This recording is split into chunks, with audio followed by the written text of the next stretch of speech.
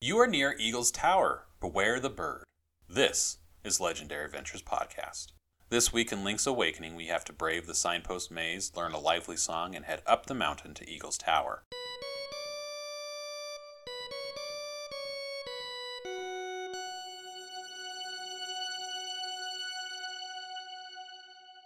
After exiting the Face Shrine, the owl appears. It tells Link the monsters fear the waking of the Windfish and they may conquer the island. The owl tells Link to go to the mountain and fly like a bird. When players head up the mountain, the owl will appear again and directs Link to head east. I, however, took some time here to complete the trading quest. It's possible to complete this quest as soon as you have the hookshot. I have often completed this quest immediately after Catfish's Maw. During this playthrough, however, I saved it until after Face Shrine. On the southeastern side of Martha's Bay, there's a gap that can only be crossed with the hookshot. There's a mermaid statue here. We can place the mermaid scale in the statue to reveal a staircase. It leads to a cave full of invisible enemies and the final item of the quest, the magnifying glass. Once the magnifying glass is collected, the enemies become visible. While this is the final item of the required Straw Millionaire quest, there is one more item we can get through a trade. Inside the eastmost home of Animal Village, players will find a Zora which was not visible before. It will ask Link to keep it a secret. In the deluxe version, players will also get a photo with Zora. In the Switch version, players will score a secret seashell. In all versions, Zora tells Link there's someone else like him on Tarambo shores. On the beach just west of the spot where Link shared a moment with Marin, there is a bombable wall. With the magnifying glass, players will be able to see a Goria inside. It offers to trade you for an item that you have equipped to your B button. There's a few items it will accept, but it's best to trade for Link's shovel. In exchange, Link gets the boomerang. The boomerang's incredibly powerful in this game. It retains its ability to temporarily freeze enemies in place. Well, some enemies anyway. Most it destroys with one hit, including the anti-fairies and the bubbles. That's one powerful boomerang. In the Switch remake, players can reclaim their shovel by paying the Goria 300 rupees. In the Game Boy versions, players can only get the shovel back by trading the boomerang back. It's a good idea to only make this trade after you have completed the secret seashell quest in the Game Boy versions of the game. Now it's time to head to Eagle's Tower. As with most dungeons in this game, a key is required to enter. Ascending the mountain as we did to reach Angler's Tunnel, Link can swim through a patch of deep water and ascend a staircase. Heading west from these stairs, he'll find a house. A man who looks suspiciously like Luigi lives inside. He loves chickens and tells of the olden days when chickens can fly. There's a cave underneath the house. Down a certain path, the bird key is visible, but it's unreachable. The way to reach it has a hole that's too wide to be crossed.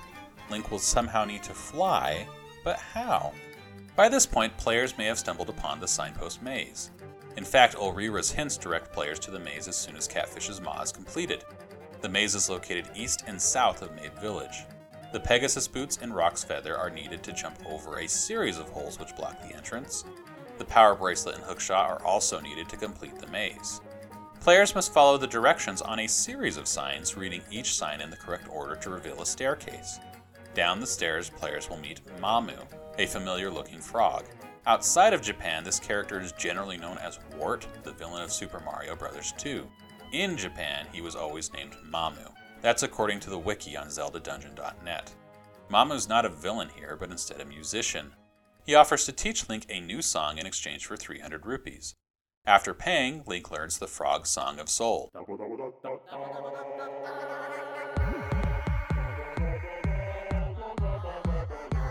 The game explains it's a lively tune which can liven up unliving things. That begs the question, what do we need to liven up? A hint from Ulrira sends us in the right direction. Honestly, I'm not sure anyone would find this without this hint. I'd say all the other hints from Ulrira are probably optional, but this one may not be able to be skipped. Ulrira tells of a legendary rooster which used to fly. He says the bones of the rooster are buried under the weathercock in Mabe Village. Now there are other hints to this, of course. We already met the Chicken Man at the top of the mountain. And examining the weathercock in the Game Boy versions of the game will reveal a message stating the legendary rooster is buried in this spot. The Switch remake makes it more obvious by placing a sign here. So the hints are there, it's just a question of whether or not players would be able to interpret them without Ulriva's help. I know I wasn't able to, but maybe other people can piece it together. Pushing the weathercock up reveals a set of stairs. Down the stairs, Link finds the bones of the legendary rooster. Playing the frog Song of Soul brings the rooster back to life. It will follow Link wherever he goes. Returning to the cave below the chicken house, Link can lift the rooster and fly over the gap to get the bird key. This is the first instance in the series of Link being able to lift a chicken and use it to fly. Later games would make bigger use of this idea, though the chickens are used more to glide in those games rather than fly. With the bird key in hand, Link can head down from the hen house and continue east on the mountain. After passing through a few more caves to the east and making further use of the legendary rooster's flying powers, Link reaches Eagle's Tower. The keyhole is behind a rock. Using the key causes the tower to rotate, revealing a door. Let's start by discussing the music of this dungeon. It's anchored by an arpeggiated pattern played on higher notes. It's a relatively slow-paced theme, with the melody played on slightly higher notes.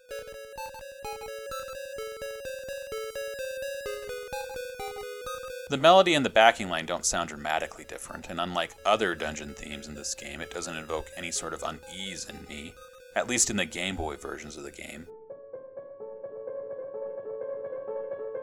I think in the Switch version, with a piano handling the arpeggiated backing and a lighter, almost music box-like keyboard handling the melody, it achieves a more uneasy feeling.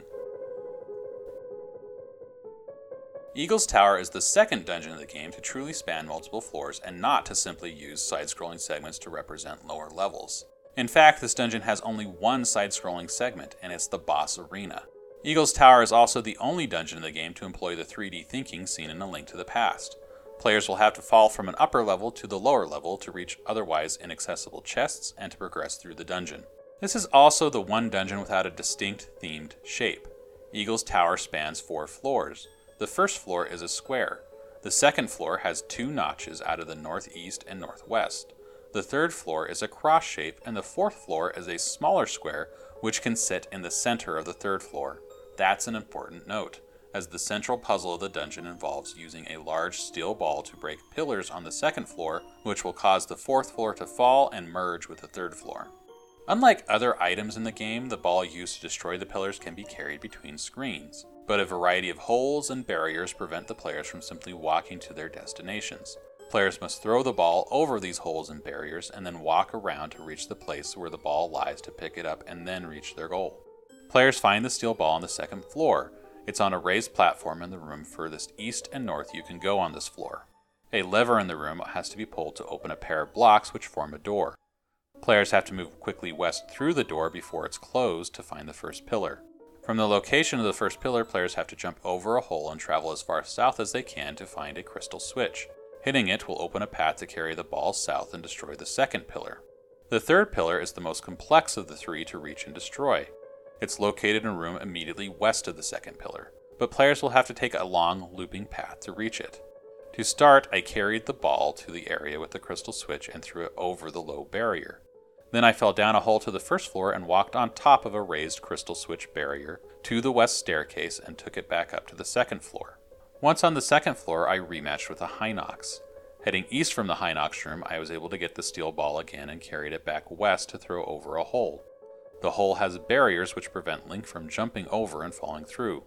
Players must match 3 enemies with card suits on their bellies to reveal the chest, then head back west to the room where they entered the second floor on. If players head east, they'll get a glimpse of a bombable wall leading down a narrow path of blocks. These blocks prevent Link from traveling further east, so it's back west, then north through a one-way door. This leads to the room furthest west and north. Tiles rise from the floor to attack Link. Once the room is clear, players can pass through a door to the east.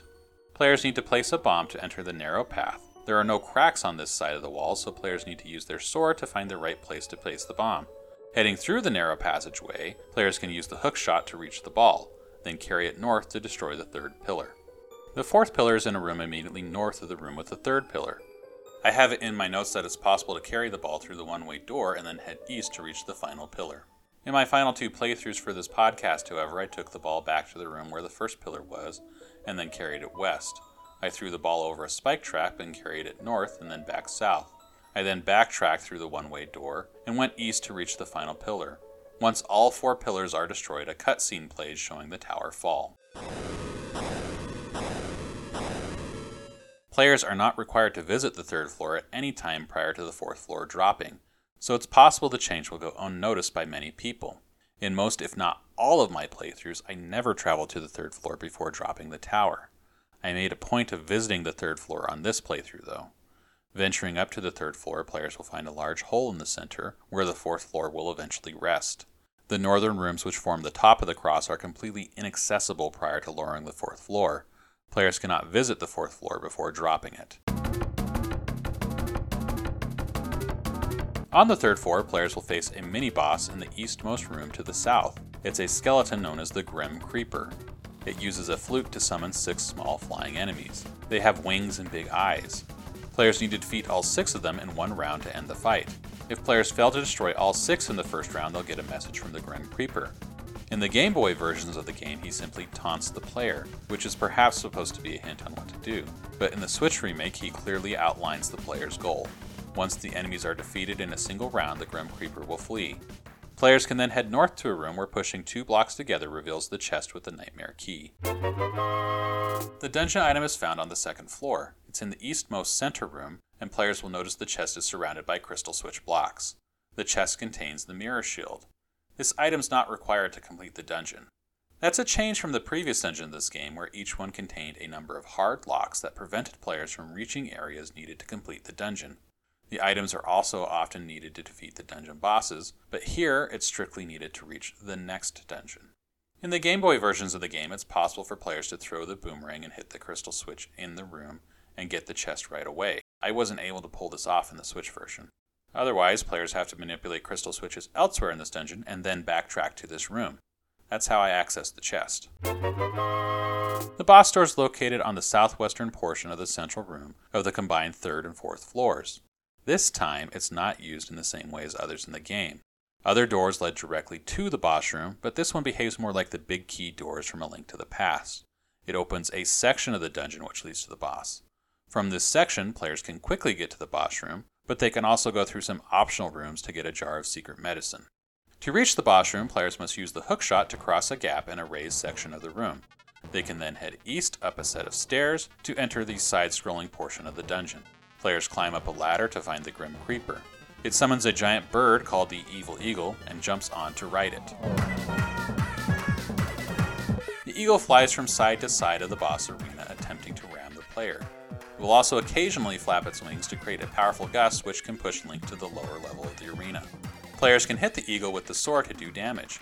Using Rock's Feather allows players to land jumping attacks as well. The bow, hookshot, and boomerang can also be used. After a few hits, the eagle and the Grim Creeper fall together.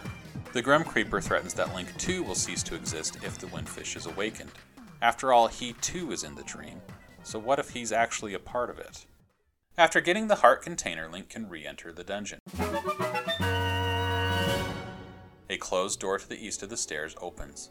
Link can pass through the door to get the instrument of the sirens, the Organ of Evening Calm.